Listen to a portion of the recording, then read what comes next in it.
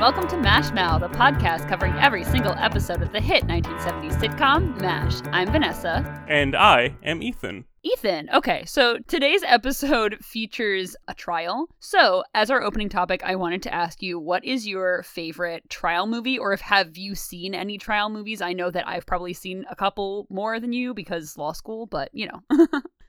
Well, I love, a really good trial movie, and it's hard to do good ones. There are a lot of, ones that think they're good, but they're also kind of bad. I really and you love this one as well, you introduced me to this film, but My Cousin Vinny is perfect. Yes. It's one of the best films ever made. It's so funny. Has, the best plotted out script I've ever seen of, everything. Every detail of that movie comes back in some way, and it's really good. The best thing about that movie is that it's believable that Joe Pesci is dating, 25-year-old, what's her name? Marissa Tomei. And you're like, yeah, I get it. They totally work. They work together. On a more serious end, I also love The Social Network. I think that's kind of a trial movie that has, trial as, the backdrop of the plot. And that movie is, I think, just perfect in every way. And it's about Facebook. And you're like, the fact that they pulled this off is incredible to me. Yeah, so The Social Network, like you said, that is so funny that you mentioned that because it didn't even come to my mind, but that's more of a deposition. Right. They don't even go to trial. It's just hearings. Yeah, which honestly though, it's so well done between the shots of the deposition and them talking about what happened and stuff like that. Very realistic because that is how a deposition is taken. Like you said, My Cousin Vinny, of course, and I do have to say, so one of my first assignments in my torts class last year, when I was in my first year of law school, was to watch My Cousin Vinny. And my professor said that it's actually a super accurate trial movie. And I thought that was really, really cool. Everybody says that it's the most accurate trial movie ever. And I'm like, is it? But apparently that they got it. Yeah, I think just the aspect of going through all of the motions and they don't make it completely unrealistic. I think it's just I love the movie, of course. One movie that I actually can't stand, and I don't know if this is just it has something to do with it being a bad trial movie, but A Few Good Men I really don't like, and I don't know how accurate it is because military courts are completely different than civilian courts. But yeah, I just I don't think it held up that well. There's some great scenes in it, of course, but just Demi Moore's character, what did you do there, man? I've never seen it. I want to. Like every budding film nerd, there was a point in my life where I was obsessed with Aaron Sorkin as a writer. And then I watched more Aaron Sorkin stuff, and he also did The Social Network, and he wrote A Few Good Men as well. There was a point in my life where I just watched a lot of his stuff, and now I'm kind of burnt out on him. Mm-hmm. He kind of has one speed, and it's a good speed, but everything sounds so similar to each other that I'm like, I have to step away from this. So maybe one day I'll watch A Few Good Men and agree with you, because it's kind of the template of his later career. But maybe I'll love it. It's got Jack Nicholson. Jack Nicholson's always a good time. So we'll see. I hate Tom Cruise, though. So who knows? And A Few Good Men, Rob Reiner directed it. And Rob Right. Reiner is the husband in All in the Family. And I didn't know that going in and watching the movie. I was like, are you kidding me? Meathead is the director of this movie? So, honestly, that gave, even though I didn't really like the movie, it gave it more points for me because it was well directed. Sorry, I know this is kind of a tangent. Even so. I want to go on a whole Rob Reiner thing, because he's one of the greatest directors, to ever work. No kidding. My dude, he made Spinal Tap and Princess Bride and A Few Good Men, in the course of, 8 years. And When Harry Met Sally. This dude is a legend. And he's also known for being a sitcom actor. It's so weird. Bringing it back to the sitcom, though. Yeah. I think that we should probably get into today's episode. In this episode, The Trial of Henry Blake, which is why we're talking about trials in the first place, Margaret and Frank file charges against Henry in yet another attempt to get him removed as the camp's CO. When are they going to quit? And the charges seem really light and funny at first, but they end up taking a much more serious tone than originally expected. So, Ethan, off the top, what did you think about this episode?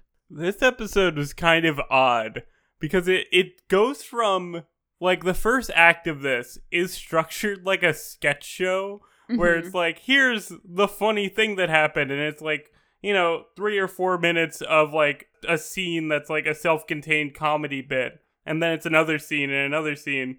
And then in the second half, it's like, oh, by the way, Henry's legitimately getting arrested and things are bad and we have to, like, solve it. So it has such a weird structure that I didn't know how to feel about it, like, as a whole. But I enjoyed it, like, on its own. Like, each segment was good. And then the latter half of, like, Hawkeye and Trapper, like, going to save Henry's career, like, save him from this trial, like, was good. But as a joint piece of, like, Act 1, Act 2, Act 3, I don't know how well it, like, actually worked as a cohesive episode of television. How about you? Yeah, it was very disjointed. Again, I enjoyed it, and I think that they did kind of tie it in at the end, of course, but It was kind of weird to be like, the trial of Henry Blake, and it wasn't a trial. It was this hearing before going to a trial to decide if there was going to be a trial, I should say. And so you get that Henry is being brought up on these charges filed by Frank and Margaret, and it, at first, like I said, it seems like really light and stupid. Like, oh, Henry's just not being a good CO of the camp and letting everybody run amok and whatnot. And then it just takes this turn of, oh yeah, Henry was providing comfort for the enemy and falsifying documents. It's just like, what the heck? And yeah, I did like, though, how it was kind of blindsided the audience, and it seemed to blindside, like, Henry, Hawkeye, Trapper, all of that kind of stuff too. Mm-hmm. They really buried the lead because it, like, starts with, you have gurney races, and there's a guy trying to escape camp through a parachute, and Radar selling, like, pyramid scheme shoes. And then it's, oh, by the way, you've been harboring and aiding and abetting, like, North Korean soldiers. You're like, excuse me? Go more into that, please. And then it's like, no, we're just gonna move on from that. They don't reveal that it's actually, because of course it's like a more noble cause than, harboring the enemy and stuff like that, right? But they don't reveal that until, like, the last 5 minutes of the second half of the episode. Bizarre. It's just like, why?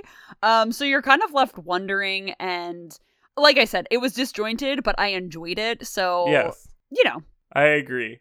Do you want to get into a little bit of discussion of these first 3 offenses and the kind of comedy bits that, these vignettes that kind of made up the first half of the episode? Yeah, definitely. So it starts out with, I think you said it, these gurney races, and that's, like, so ridiculous that they even brought up these charges on, but I couldn't help but think that this scene must have been actually really, really fun to shoot, for the actors. Sure. So, do you want to describe the scene a little bit? Because I thought it was really funny. Yeah, so they clarify that it's during, Kentucky Derby season, and to celebrate that, they have a bunch of people, like Hawkeye, Trapper, and a few other people, have these nurses on these gurney carts, which, they typically move patients with, but I guess it was a light day. And they're acting like they're the horses, and they're running through the camp, and Henry's commentating, acting like they're again horses. And it was just really funny, and, like, such a light little moment. If I was in this camp, I would, like, treasure this day as, like, the highlight of my, like, year there, because it's so fun. Like, this had such a fun energy. I wanted the entire episode just to be this scene, honestly. If they made a whole episode of them racing each other, that would have been hilarious. It was really funny and lighthearted and cute, and I loved that Henry was the announcer, and that was brought up against him, like, in the next scene where the general is like, so you not only condoned these ridiculous races, but you participated in them. And Henry was the announcer, and he was just really laying it on so thick with these, like, as if he was announcing the Kentucky Derby, and it was really, really funny. I love the horse names they gave to the girls. Like, one is Hawkeye's Pride, the other is Bouncing Betty, and, you know, he's talking fast and, like, acting like one of those, like, mile-a-minute speaker guys at horse tracks, and it was just really cute and a really funny way to start this episode that would go on to be, like, weirdly dark in the second half. Yeah, like we keep saying, you would not expect it to get as dark as it does get in the second half from this initial charge, because you start to believe this general who is questioning Henry on this is very much like a Frank Burns type of, like, this isn't supposed to be fun, this is war, stuff like that, even though Henry is just letting his people kind of blow off steam and have fun, like we've seen in previous episodes, which Frank hates and is not regular army type and all of that kind of stuff. But yeah, then it takes a turn. So I would say that this next scene was one of my favorites. No, I can't even say that. Like, all of these scenes were my favorite. But the next charge was Radar selling shoes, like Henry allowing Radar to sell shoes. And this was actually so funny because, honestly, the shoes, I liked them. I would buy them. No, it's so funny that was a charge, too. Because he essentially gets into the kind of pseudo-pyramid scheme of, like, buying things and then reselling them from, like, you know, the Avon makeup companies, but he's selling shoes. And I love the detail that he's like, oh, I saw this on the back of a Matchbox. And it's like, oh, you just put in your name and address and they'll send you all these shoes and you can make money doing it. It's great. And real world implications is that this shoe company who's like selling these for cheap and then reselling them is like, we'll ship them to South Korea. Why not? Like, I love the international shipping of like this cheapo shoe brand. Yeah, I know. I feel like Radar selling these shoes was kind of the norm, though, for the 1950s. Like, multi-level marketing schemes didn't become problematic necessarily until like the 21st century. So I don't know. I thought that maybe he was just thinking about his life post-war and what he was going to do after the war. Perhaps. I just think it's funny that he was able to get them shipped to Korea. You think they would be true. Like domestic exclusive? That's very true. You're right. Okay, so of course, you know me with my inflation calculator, right? So of course. The general had said, but you're a corporal in the United States Army, and Radar goes, that's not my fault, sir. So it got me thinking, like, how much could Radar actually be making? So I did a little bit of research, and the most Radar probably made was $98.80 per month. And that equates to about $1,089 per month, which is nothing. That's like poverty wages, essentially. And so it would make sense that Radar would want to make some extra money, even in the 1950s. Yeah, no, I really like this bit with Radar. I thought it was very funny. And like you said, these shoes did look pretty good. It was really funny him following the script to try to sell these, that he was like, hello, my name is Radar O'Reilly. I am here to sell you shoes. As if they don't know him. Yeah, no, I thought it was really funny. And like you could tell he was trying to follow this script and how it wasn't really working necessarily. It was very like canned and stilted. Why would it work? But he was literally stopping them and being like, hello, this is the script I'm reading. Would you like to buy shoes? Why would that ever sell you on anything? But I thought it was really funny, though, that after he started kind of putting his Radar-isms in it, like, you don't want to not have these shoes, he sold Hawkeye the shoes, even though Hawkeye was like, I don't really need them, I have a pair already, don't worry. He's like, but you don't have this pair, and it worked. Yeah, he gave him the good old puppy dog eyes, and, you know, when Radar is like, I'm gonna be real cute for a sec, you know Hawkeye's not gonna be able to deal with that. And like I said, I mean, come on, they were pretty cool shoes. I would buy those shoes. Yeah. Black and white wingtip shoes, that's that's stylish. I also did my inflation calculator, because of course I did. He said that they would be $8.25 or something like that. They would be $98 now. Isn't that crazy? What? Yeah, he was That's like, oh, crazy. for only $8.25. It's just like, for only $100, you could have these shoes. It's like, what? And then when they go back to the trial or hearing Radar and Henry have this entire argument about him not buying these shoes. Henry is like having this like heated debate about him having high arch support needs, and Radar is just like, well, if you paid the extra $1.50, you could have had them. And it's just like, it's such a... Read the room, guys. This is not the time to have your heated shoe debate. Yeah, and it's really funny because throughout the episode, the general has to keep like drawing back their attention to, hey, you're on trial for, or you could potentially be on trial for life-threatening things, and you're here arguing about shoes. And that goes into the next little segment of the charge against Henry allowing Klinger to kind of just exist how he is in the camp. And this produced one of my favorite lines in this episode, where the general was reading out the charge and he said, "You have a non-com who's a transvestite." And Henry goes, "I don't pry into a man's religion, sir." I loved that. This entire bit, I mean, Klinger's always good. I think anybody who listens to the show knows that, like, we both really like Klinger. But this bit was, like, peak Klinger to me. Yeah, this man, it was really good. He gets, like, a parachute, or, right? No, not a parachute. It's one like a parasailing, like a hang glider. Yeah, he makes a hang glider. And tries to hang glide out of camp. And obviously this was not intentionally part of the joke, but how bad the green screen looked of him flying through the air was so perfect. It was perfect visual comedy to me. This man, it was great. It was so great. He was like a superhero, and they're like, what is that, a Superman? And they're like, no, it's like a bird with fuzzy slippers or whatever.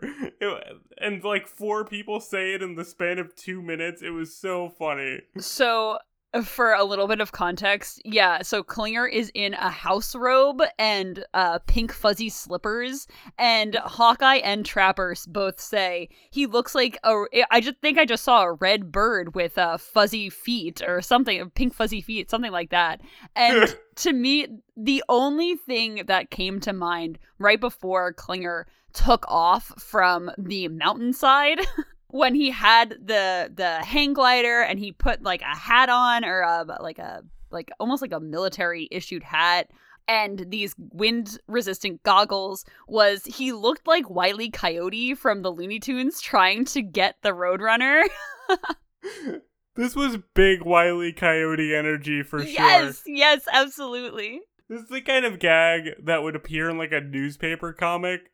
Like, I haven't read like the Beetle Buckley, the one that takes place in a military camp, but I imagine this kind of gag has been done before there. Just very broad, very silly, and very effective. I think this whole bit is so funny. The shot right before Klinger starts to fly, I thought was like glorious. Just this like back view. It was really great. I love this entire segment. It was so funny to me.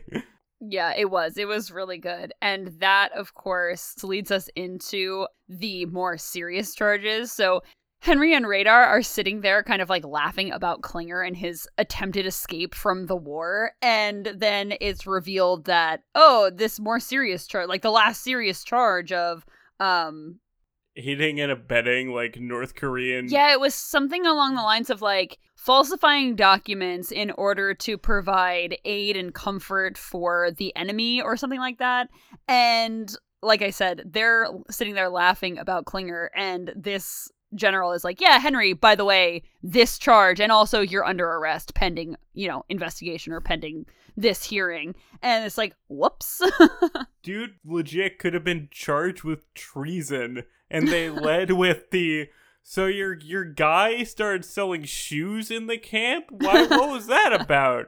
Why not start with the most serious crime of all? Yeah, again, the tonal shift in this episode was super crazy. Was pretty jarring. They kept it light too, of course, because Radar goes back to camp without Henry because Henry is placed under arrest for like investigation of treason. And so Hawkeye and Trapper see that Henry's not with Radar, and they question him, and of course they're like, well, this can't stand. And they go to Frank and Margaret and they say, listen, we're going to go to Henry's defense. We're going to go where he's being held and kind of like testify on behalf of him. And so instead of allowing them to do that, Frank has an MP guard them and places them under arrest too, just so that they can't go help Henry. And I hated this so much because I was like, how power hungry are you guys that you're doing this? Like, it's terrible. This was the most evil Frank and Margaret I think have ever been.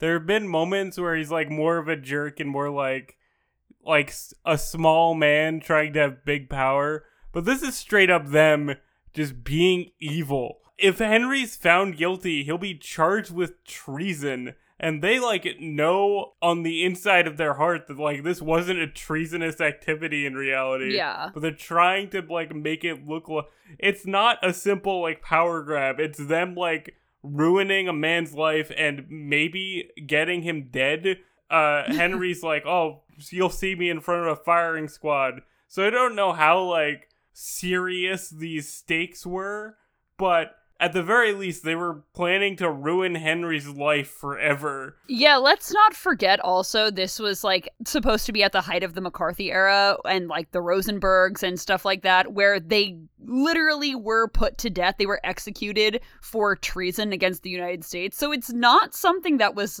light, even though the episode played it as very light. The stakes were not really there so much for the audience in the episode. But like thinking about it, it is like they were kind of at their most evil and nefarious and whatnot, even though Frank had said worse things in the past, like been like a terrible person in the past. If you think about it, this is like really, really bad, literally just to install Frank as the CO of the camp. Like, that's crazy. Very small power with big consequences for like the real people involved. So bizarre. Yeah, absolutely. The way Frank goes mad with power in this one, I thought was, like, pretty funny. The fact that he's having some guy, like, paint rocks white, and then Margaret's like, you can't do that. It's against, like, flight regulations. The enemy might see, like, the white rocks. And he's like, oh, well, if he only paints the top half, we can flip over at night. I'm like, that's such a bizarre exercise of power. That's so funny, too, that you bring that up, because the guy painting the rocks is Jeff Maxwell, who is the co-host of MASH Matters. And every time I see him in these episodes, I'm like, there he is! Oh, man. Shout out to MASH Matters, the definitive MASH podcast as far as I'm concerned. True, yeah. So that's super cool.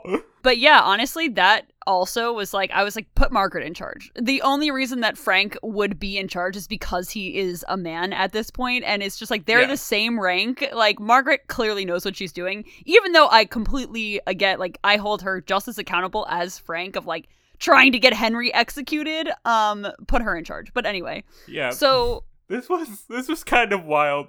When you're talking about it, you're like, oh yeah, this is bad. But when you're watching the episode, it's just like, oh, well, this is just another funny Frank scheme. Yeah. No, this is like turbo bad. They're gonna ruin Henry's life at the very least. Yeah, it's just like the more you uncover, the more it's like, wow, this was not as lighthearted as I thought, which is kind of the crux of MASH, right? Yeah. So, of course, Hawkeye and Trapper find a way to, like, sneak past the MP. They actually end up having Klinger drug him, and then they go to where Henry's being held for this trial, or this hearing, basically.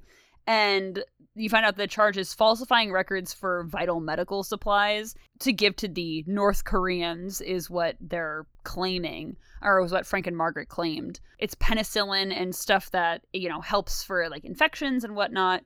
So you come to find out why Henry falsified these records in order to aid the North Koreans, whatever. And it was because this nurse, who is a civilian nurse, has like a clinic basically across the 38th parallel in North Korean territory, and is helping these women who, you know, are pregnant, and they have like no recourse if it wasn't for her. And so Henry was helping her get penicillin and make sure that these women can deliver their babies safely and whatnot. And Henry originally wasn't even going to say anything in his defense, like explain why he was doing it. I guess for fear that she would face repercussions. And then Hawkeye and Trapper burst in and, with this nurse and this pregnant woman, and she explains it. And Henry is so absolutely not apologizing for what he did. He's like, yeah, basically I did this and I'm not upset about it. This is set up kind of strangely because they do mention this nurse throughout the episode, like, of Henry's defense. Like, we're gonna show them this woman and it'll, like, clear everything up. That's, like, Hawkeye and Trapper's main goal. But we don't see her until this last 5 minutes. Mm-hmm. It was set up as the resolution, but because she comes in so late, it does feel like kind of an odd choice to just have it kind of come out of nowhere, even though it was set up at least for me, watching the episode, it was like, oh, this woman is now here. But I really like how Henry's, like, whole speech he gives after this woman shows up. And he kind of explains himself and says, like, I did nothing wrong, even though, like, on paper, in theory, I shouldn't have done this. Like, my motives are pure, and I just wanted to help these, like, women give birth, like, healthily. And it was like, okay, that's pretty cool. This is probably my favorite line of the episode. During his rant of, like, why he did this, he's like, yeah, so if I gave them penicillin or whatever, it's fine. Like, he literally says, if I gave them penicillin or whatever, it's fine. And I thought it was so funny that during a big, like, climactic speech of proving your own innocence, he's just like, or whatever. I know. That's such the way that I talk. Yeah, it was funny that Henry was, he was not, I don't want to say flippant about it, but he didn't care that potentially his life could be ruined. He wasn't even going to raise a defense for this. He was just like, yes, I absolutely did that, but it wasn't treason because I was doing the right thing. And if that's treason to you, oh well, I guess I'll just take my punishment. And I really also liked how this nurse, her name's Nurse Craddy, she said that she was helping these women because regardless of if they were considered North Koreans or not, she didn't care about anyone's politics. These were people in need of medical attention. And clearly Henry subscribes to that. We know that Hawkeye and Trapper also subscribe to that idea, as all medical professionals should, of course, but Hippocratic oath, do no harm. And it was just a really intense scene after all of like the comedy and the funny stuff. I thought it was very well done. Yeah, like, I know I had my complaints about the structure of it, but I think where it, like, landed was very good. I liked McLean Stevenson's acting a lot in this episode. He's very good. And he also wrote this episode. I know you might be saving that for trivia, but I think it's really cool that he wrote this one on his own, which is super cool. I like that a lot. I love how involved this whole cast is right from the get-go.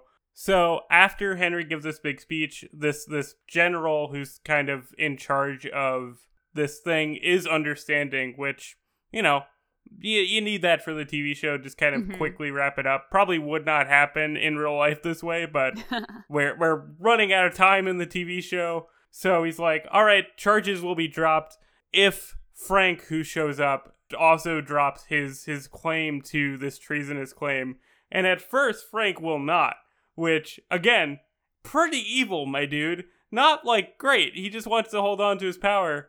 But then Hawkeye and Trapper blackmail him with the knowledge that he's having an affair outside of his marriage, and they're gonna send that to his wife. And that's the thing that, like, gets him to stop, which I thought was a pretty clever use of the ongoing Frank and Margaret affair, like, actually playing into the plot. Yeah, I thought it was really funny because Hawkeye and Trapper take a piece of paper and write down real fast this, like, supposed letter that they're going to send to Frank's wife that, oh, he's this big hero, but also you should know that out of uniform, he is, having an affair with Major Houlihan.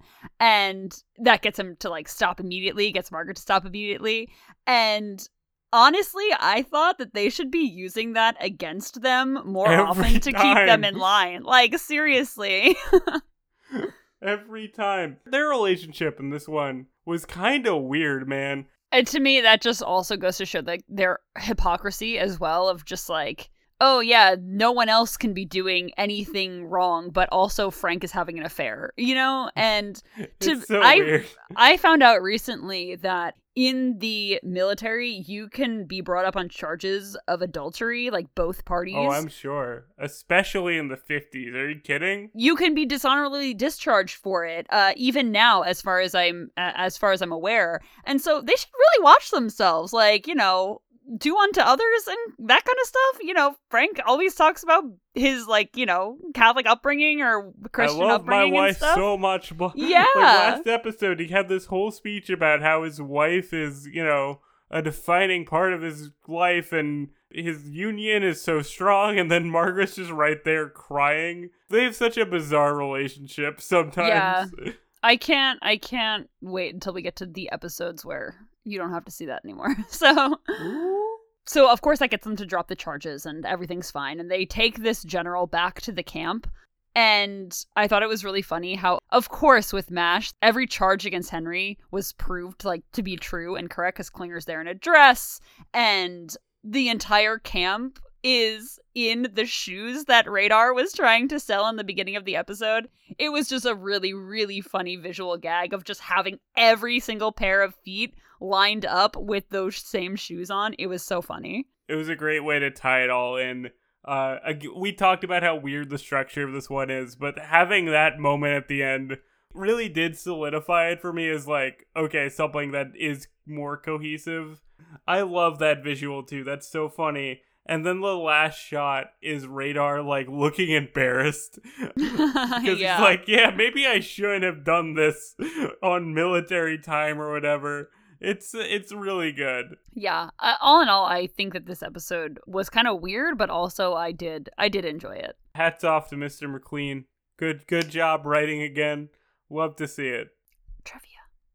So, do you have any trivia for us?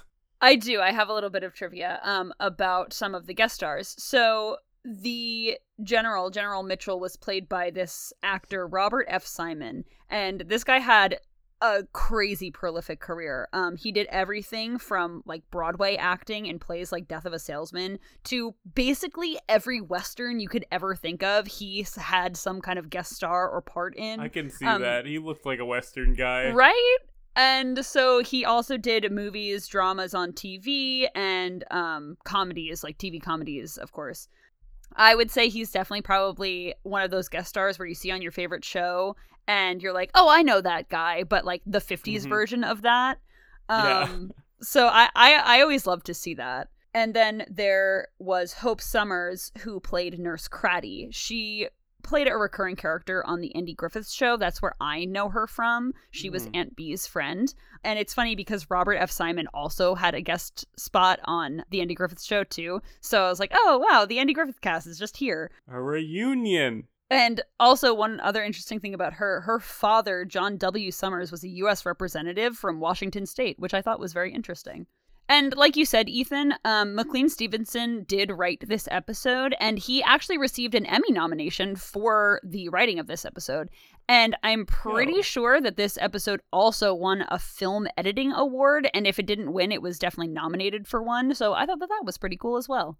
I can see that. This definitely has a more experimental approach than a lot of TV shows would have at that time. So having this kind of vignette sketch comedy and then this more serious storyline, especially in the 70s when everything was a little more rigid, I could definitely see this being like a standout episode of the time. I was wondering if it was for editing of that really great green screen of Klinger just jumping off a mountain. Yes, of course. I mean, visual effects are art. So I think you had said prior to this that Nurse Cratty had one of your favorite lines in this episode. So do you want to get into our favorite lines? Yes. When Hawkeye is talking to Nurse Cratty, he just kind of offhandedly says, like, oh, you're very beautiful. And she just responds flatly, like, I was once. And just the way she delivered that, I thought was like really cool. Like she came out really cool with that one line, and it was all in the delivery. Like in a different hand, that could have been like kind of mean, but her being like, "Yeah, I was once," is like, "Yeah, I'm cool. I know what I'm about." I really liked it. Yeah, I liked that too. I think one of my favorite lines. There was a scene where Klinger came into the swamp and he was, of course, dressed as a woman, or dressed in women's clothes. And Hawkeye goes, you know, a lot of guys can't wear stuff like that. And it was just so quick. I absolutely loved that line. I think I'm going to cut this out because it's like just kind of weird to say. But there was another line in this one where Hawkeye comes into the tent with Frank and Margaret, and Margaret's like massaging him with like a oh my massage god, device. yes, I can't believe I didn't mention this before. Oh my god. Oh, do you want to mention it? I know exactly what you're gonna say. So Hawkeye says, wait, I actually have it written down because I was so like, oh my god. So like you said, Hawkeye and Trapper come into the tent with Frank and Margaret, and she's like massaging him with like, I don't know, some like vibrator kind of thing, but not in, obviously clearly not like a massage device. Yeah, it's not a sexual vibrator of any kind. And so Hawkeye says, I always knew that behind every great man there's a woman with a vibrator. And I was like, holy crap, this show, that's super sexual even for this show. Like, even now, that would be super sexual. That's crazy. Maybe they didn't have those in the 50s yet, but I don't know. But they would have had them in, like, the 70s. Like, yeah, definitely. Like, so the writers knew what they were doing. McLean Stevenson, we see you. I'm surprised they were allowed to get away with that, because that implies shocked. a lot. That implies a lot of things.